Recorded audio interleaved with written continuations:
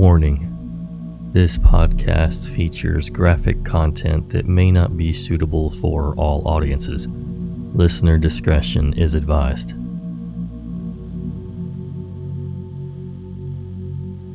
Hello again, Nightmare Society, and welcome to another episode of True Horror Stories. To the reviewer, She Drives Z, I hope you're listening because this announcement is for you. I have a couple of notes I'd like you all to be aware of, if you don't mind. It's been quite a while since I've gone to look at reviews on Apple Podcasts, so I'll be doing some shout-outs for those, and since it would be a bit of a long list, I'm going to split it up. So if you don't hear yours called, it'll likely come next week. So I had a bit of an editing error in the week before last's episode with the volume, so I apologize for that. I had to rush that episode out, and clearly I missed something. So, my bad. So, upon looking through my Apple reviews, She Drives Z had left a low review, and checked back later to see if things were fixed, and they had not been because I still had not seen the review yet. However, this episode I'm going to try to fix that. They seem to have an issue with not being able to hear very well, even with turning the volume up very loud. I'm going to try upping the general volume, so hopefully that helps being able to hear. I keep the volume levels bouncing in the yellow so that they don't clip, which is standard practices. And I've yet to really have anybody else complain about not being able to hear so much for that reason, but I wanted to try this out. This should not affect the voice to music balance issue in the previous episode, as it will be the overall volume. And so the music and voice should still stay balanced. But in case some of you others were having trouble with not being able to hear it play loud enough, I'm going to try this out. If for some reason there are audio issues in this episode in particular, if it's way too loud and distorting and clipping, which is it going way above the max volume, which will distort the sound, and you notice it, feel free to shoot me an email to nightmaresociety@gmail.com or send us a message over on Instagram. Now, it's been a while since I've done this, so here are some shout outs to the people who have been so very wonderful enough to head over to Apple Podcasts and take the time to leave us some stellar reviews. Some of you I may have called before, so if that's the case, enjoy the second round. I can't remember the last person that I shouted out to because it was so long ago. So, anyways, Mitch 53083, Stu the Moo, Carletta E, Taffo22, who I think I recognize from our Patreon, Christine Taylor, A.K. Trini, Boo Hiss Infinity, I Love Nightmare Society Heart. Thank you so much for your kind review. That was so very nice. We appreciate that. Kristen5929, Math Magician 93, J Buns, Little Smoky 77, Us 5 Kisslings, Marie Flowers, Jason 12744, and On Call Putts. Thank you guys so much for leaving us a great review, and we love you for that. As always, thank you so much to our newest Patreon member, Moontan, which is a pretty cool username in my opinion. And of course, thank you to our contributors for tonight's stories: User as Bull Mighty, User the Obsessives, User Cheesy Lump, User Bad Skeleton, User Disaster Child, and User Taylor Ferran. Last but not least, remember, Nightmare Society is a weekly podcast. We release every Thursday, and it's available pretty much on any kind of pod streamer you might possibly use. If that pod streamer allows you to leave a review, we would greatly appreciate it. It helps us reach other listeners. Also, if you have a YouTube, which I know you do, head over to our YouTube, subscribe, like a video, leave a comment, something. We'd greatly appreciate that as well. Now, finally, get comfy and prepare yourself for another episode of The Nightmare Society.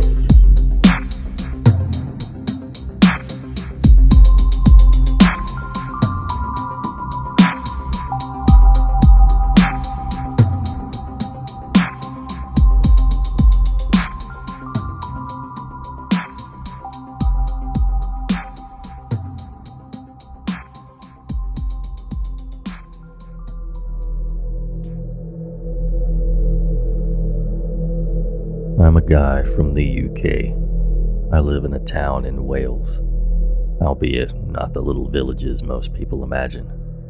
My town is a popular holiday destination along the coast of Wales.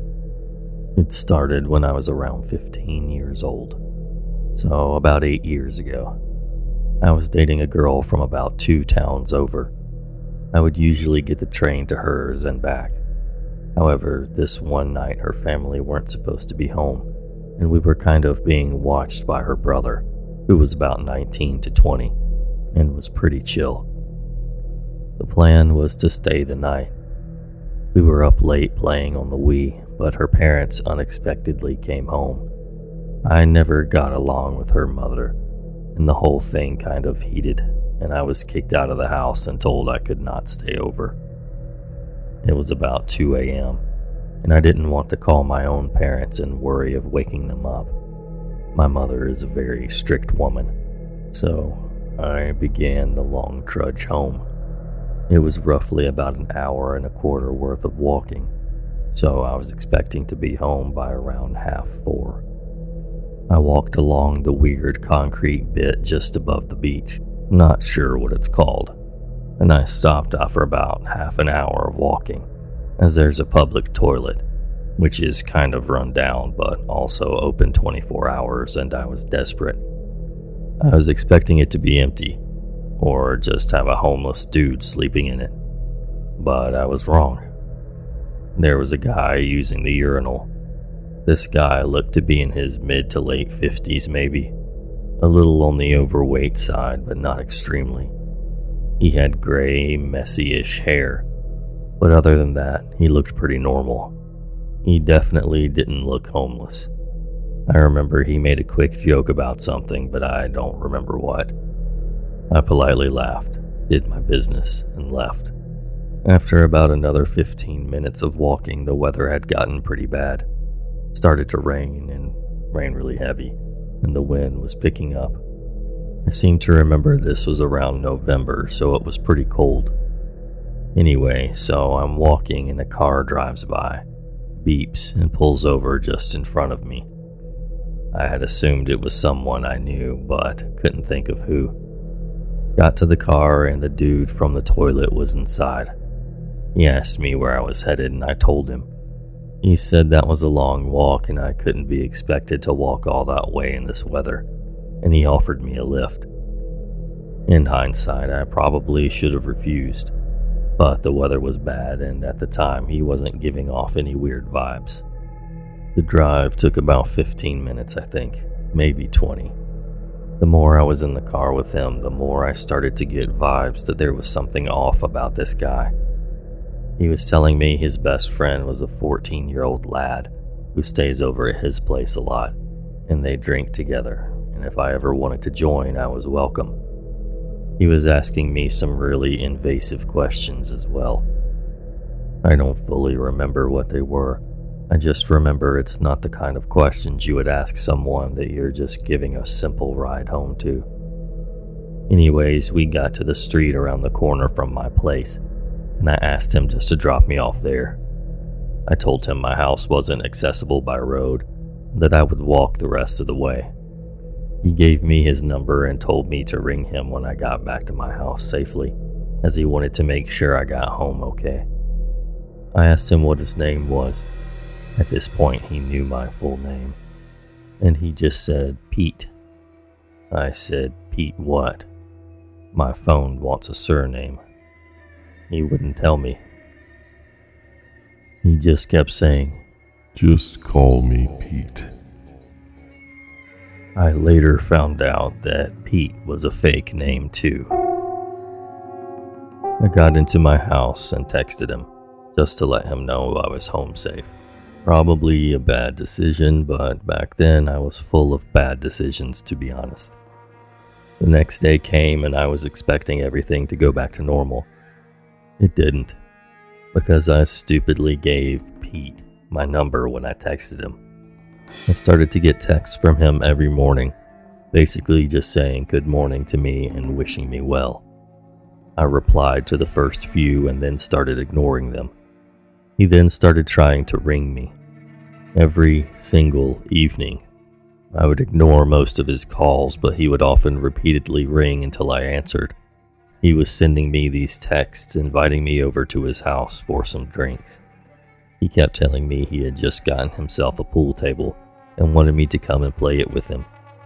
He was telling me a story of a friend he was playing pool with, the 14-year-old I was talking about, and accidentally let slip that the guy called him John.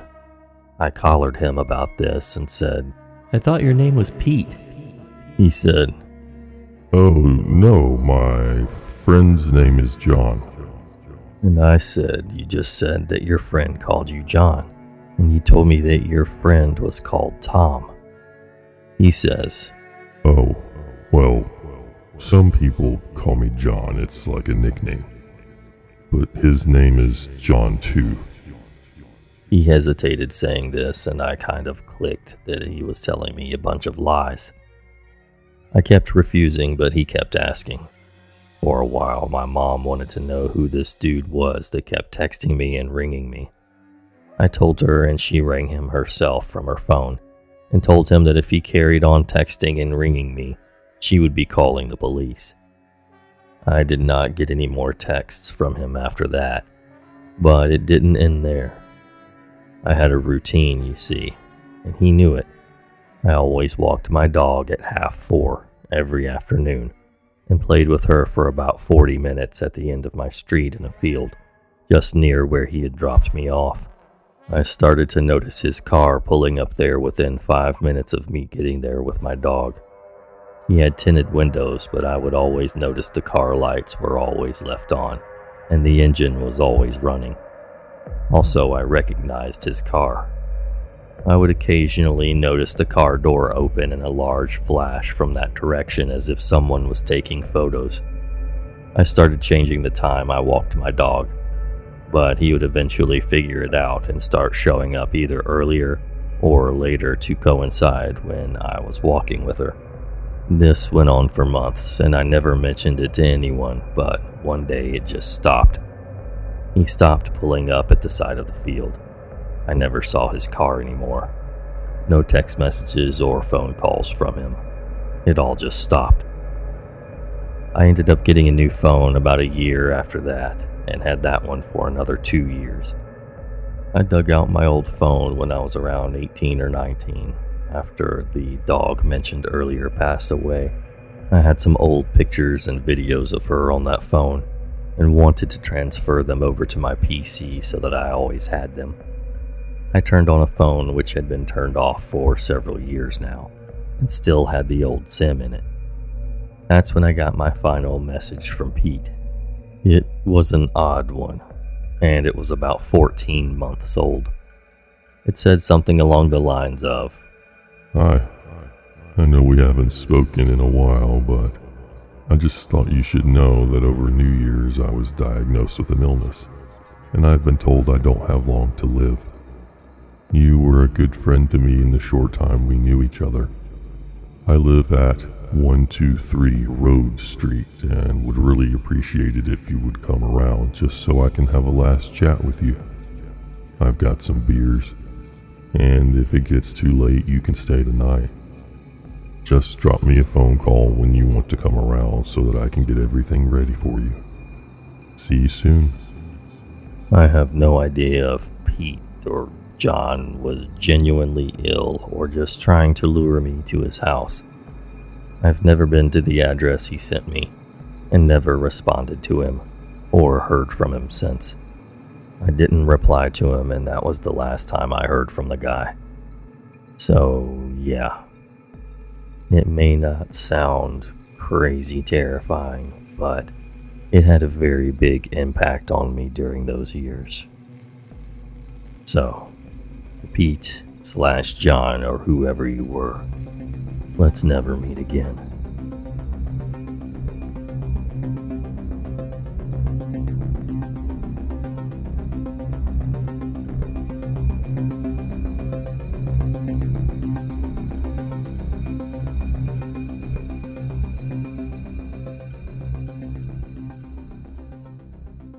I'm a 21-year-old female, and this happened to me about 6 years ago, when I was around 15 years old. I live in a relatively small town where everyone knows everyone. For reference, there were about 120 kids in my graduating class in high school. The town is so small that there's not a lot of ground to cover, so it wasn't unusual for parents to let their teenagers wander around outside with their friends. My friend from a different town had come over to my house because we were going to see my school's musical later that night. We decided to go wander around outside until it was time to go.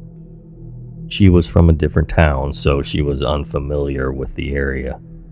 I suggested we go down to my local train tracks because there's this cool cliff/overpass type thing where you can sit and watch the river. I had been to the train tracks with my friends many times before, and people my age used to hang out there all the time. This was sometime in early March, so it was still quite cold where I lived. Even though it was chilly, I remember distinctly that I wore flip-flops for some reason, which is important for later. The train tracks intersected a street in my town which was quite close to my house. So this is where we entered the tracks.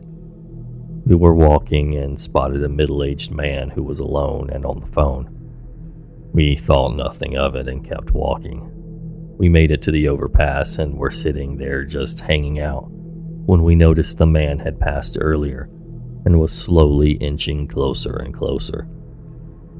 We both noticed but decided not to panic since it's possible he was just slowly making his way down the tracks. Maybe 5 minutes had passed and the man was getting increasingly closer and closer to us. At this point, we noticed that he is getting closer to us at an alarming rate. He's not continuously in motion.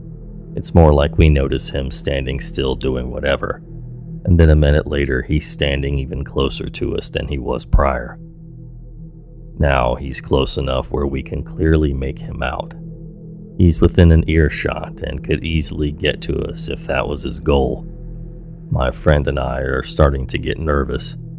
We're two teenage girls in the middle of, essentially, the woods, with no one around us other than this creepy man. I've watched a lot of investigation Discovery in my day, so I think it's best to just try to promptly make my way out of there without creating chaos. I decide it would be a good idea to pull out my phone and pretend to talk to my mother as we begin walking back to the main road. My friend and I are calmly walking down the tracks while I have the phone up to my ear. I'm saying things like, "Yeah, we're at the tracks and we're on our way home." Just making stuff up so this guy thinks my mom is aware of my exact location. There's a point where we have to walk directly past the man in order to get to our destination. It's at this point where he opens his mouth and says clear as day, I know you're not on the phone. At that point, my fight or flight kicks in and I'm terrified. Up until this moment, the creepy man had not directly said or done anything to make us think he was a direct threat. The situation was uncomfortable enough that my friend and I thought we better head out. When the man said these words to me, I quickly realized that the perceived threat was both real and dangerous. As soon as my brain registered what he said, my friend and I both ran for our lives. I was never one to enjoy physical activity, let alone running, but I could have won an Olympic medal that day. I ran so fast that my flip-flop broke and I ended up running barefoot in the gravel that lined the tracks. I was so scared that if I looked back, I would see him running after me, so I just didn't. When I finally began running out of steam, I quickly looked back and saw the man standing right where we had left him. He did not run after us, but I couldn't shake the fear of turning around and seeing him chase me. When we finally made it to the main road, I quickly called my mom and told her what happened. She was conveniently driving down the exact road we were on and pulled up about 2 minutes later and took us home. My friend and I had never been so scared in our lives. I haven't been to those train tracks since, and to this day I still think about the man who knew I wasn't on the phone and what his intentions were that day. This story reminded me of the still unsolved Delphi murders. Quite the close call.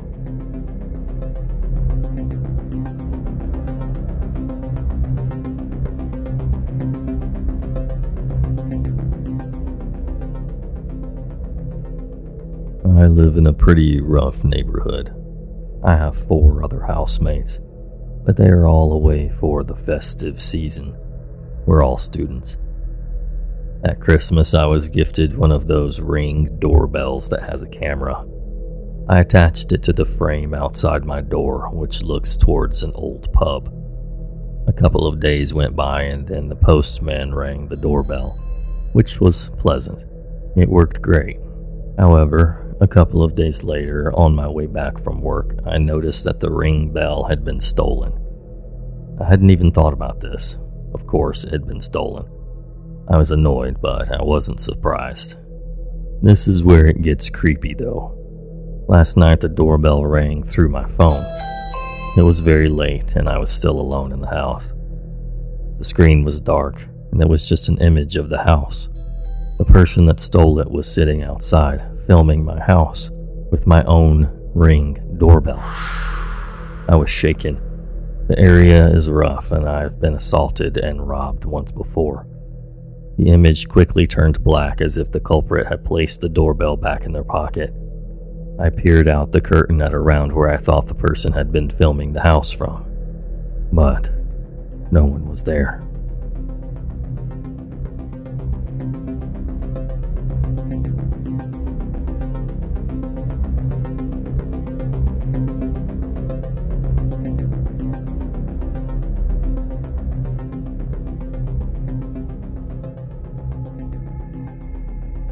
When I was a junior in college, I went camping with 4 friends in Bald Eagle State Park in Pennsylvania.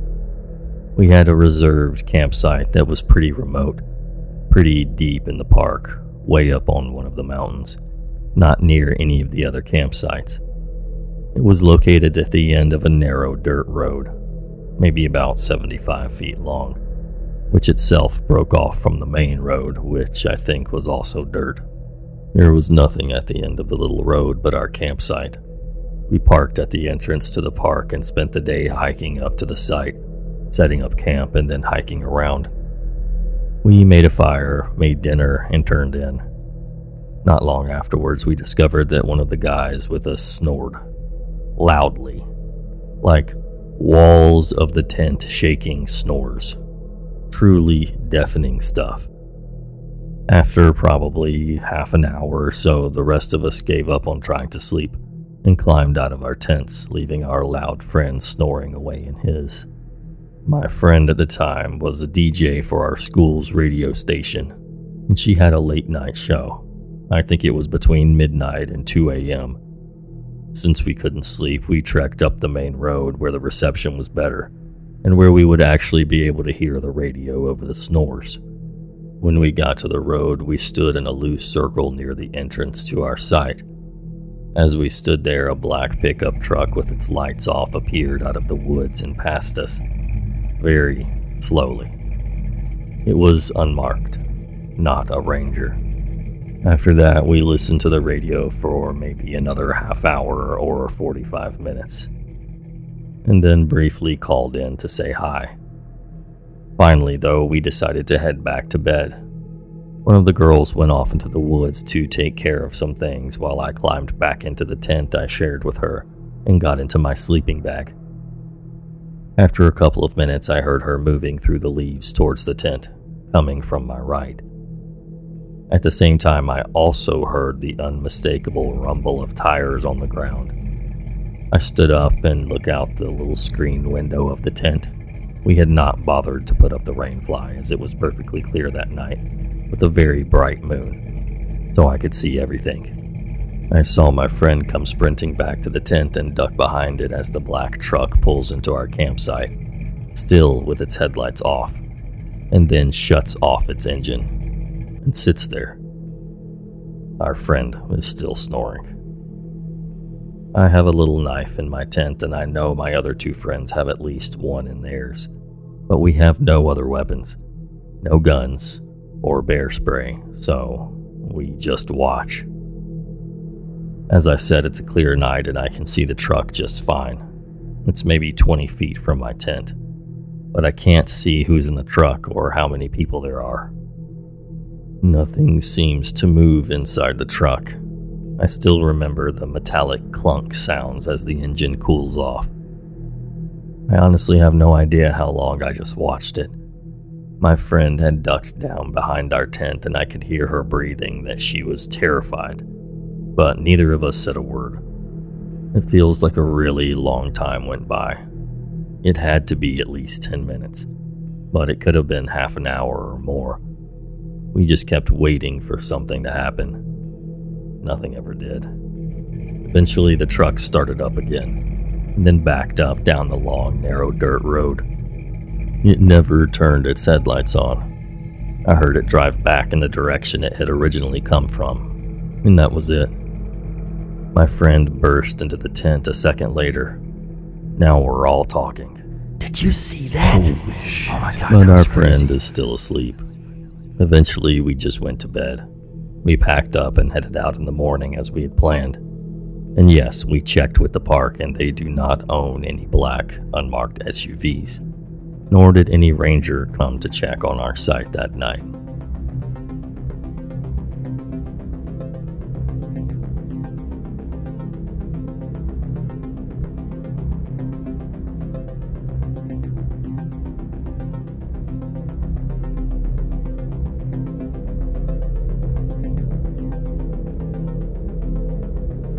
This happened to me last summer.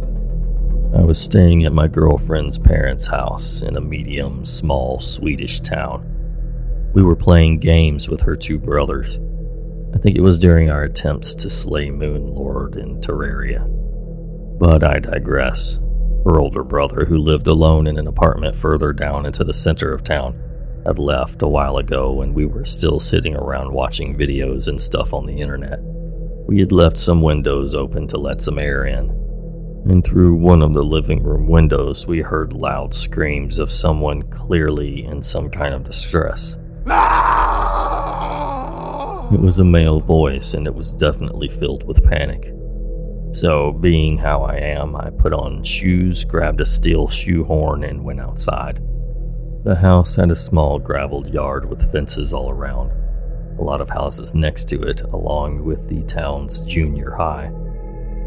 Right outside the entryway to the yard, down to the left, as seen from the house, there was a dirt path down a hill through a tiny brush forest, ending at a road passing the town's high school, the road being lit with a single light post just before the forest. I rushed to the entryway, started walking down the path only to notice rustling in the brush. A man clad in jeans, a black puffed jacket, and a baseball cap comes out onto the path, turns towards me, looks straight at me between the eyes, and started up a quick stride straight towards me. As he was doing so, he took his hands out of his pockets, pulled down the zipper of his jacket, put one hand inside and grabbed something. First thought that came to mind was that this was the man making the screams, trying to lure someone out of their home in the middle of the night. There was not one other living soul in sight. I kind of freaked out, but also was contemplating to just juggernaut him and smack him down, since he was not far away, and I weigh in at about 140 kg. Eventually, after a split second of thoughts, I turn and rush back into the house. The lights were already off inside, so I stood inside by a staircase and peeked out of a window. I saw the man coming up by the entryway, looking around and slowly sneaking into our yard. Then suddenly some other people popped up further away down the road between the house and the school. They shouted something and the man stopped, turned, went towards them, and disappeared. I sighed out of relief, and a shot of fear hit me right in the face as I just then realized I didn't lock the freaking door. Had that man continued on, he'd be able to get inside, leaving us at his mercy. Would he have had a knife or a gun, especially? So, weird scream fisher man. Let's not meet again.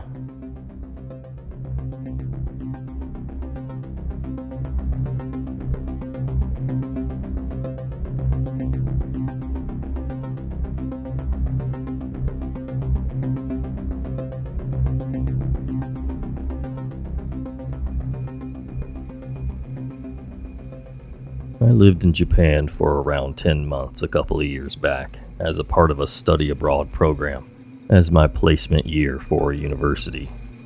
I lived in Hiroshima, and pretty much every Japanese person I met was exactly how you would expect them, generous and respectful. All except this one old lady who just so happened to live in the apartment next to me. It was about a month after I'd been in Japan, originally from Northern Ireland. So it was quite an adjustment to make when our group of gaijins decided we were going to go to the Saijo Sake Festival. For those who don't know, this is a huge sake, aka rice wine, drinking festival that, from what I now understand, everyone goes to and gets extremely drunk at. As men of fine taste and culture, we sampled many different kinds of sake from all over Japan and got rode off beyond belief. Then we all got on the train back home to our apartments. I can't remember crap, apart from calling my girlfriend at the time and passing out on my futon. Normal stuff. Skip to 6 a.m. the next morning when my loud as hell doorbell wakes me up. Keep in mind my apartment is extremely small, so the noise is extremely loud. I check the time and I'm confused as anything, but assume it's just my friend from downstairs who wants to talk about last night. I look through the peephole in my door and I see a police officer standing there. First thought that goes through my mind is, Taylor, what the hell have you done when you were drunk last night?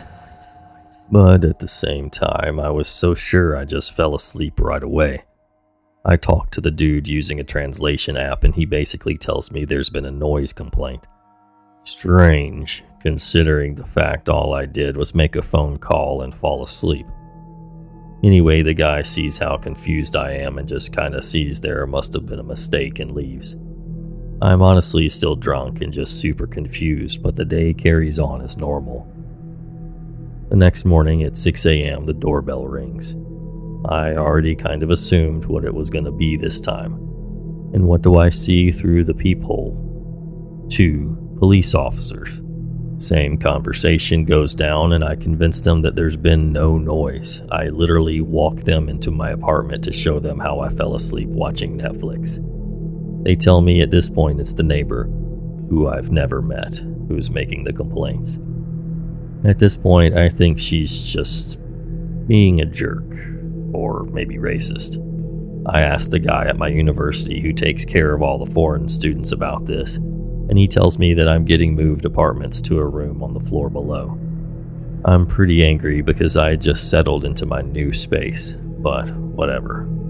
He plans on coming tomorrow morning with the landlord to move my crap out and check out that my new room is okay.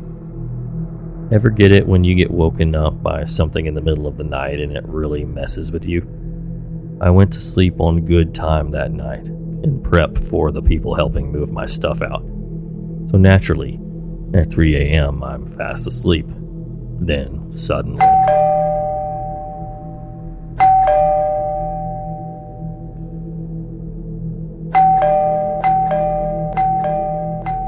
my doorbell is just constantly ringing. It's freaking deafening and of course has woken me up straight away.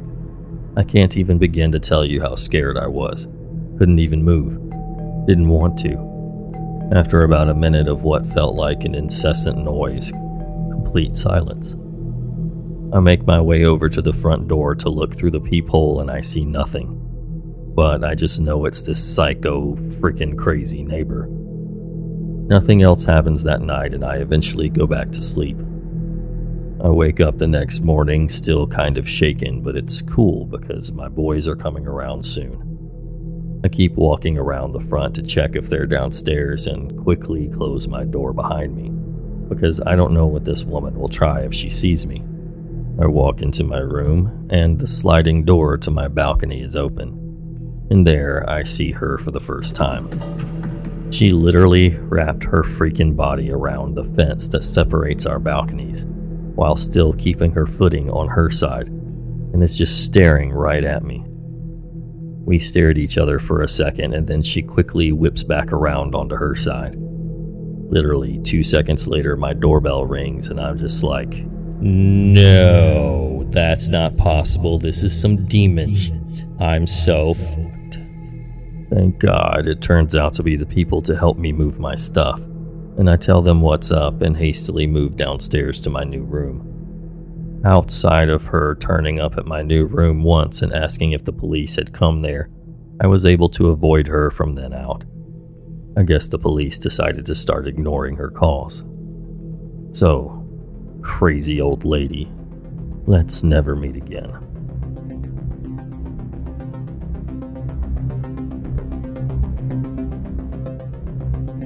I hope you enjoyed. Thank you so much for listening. Be safe, and until next time.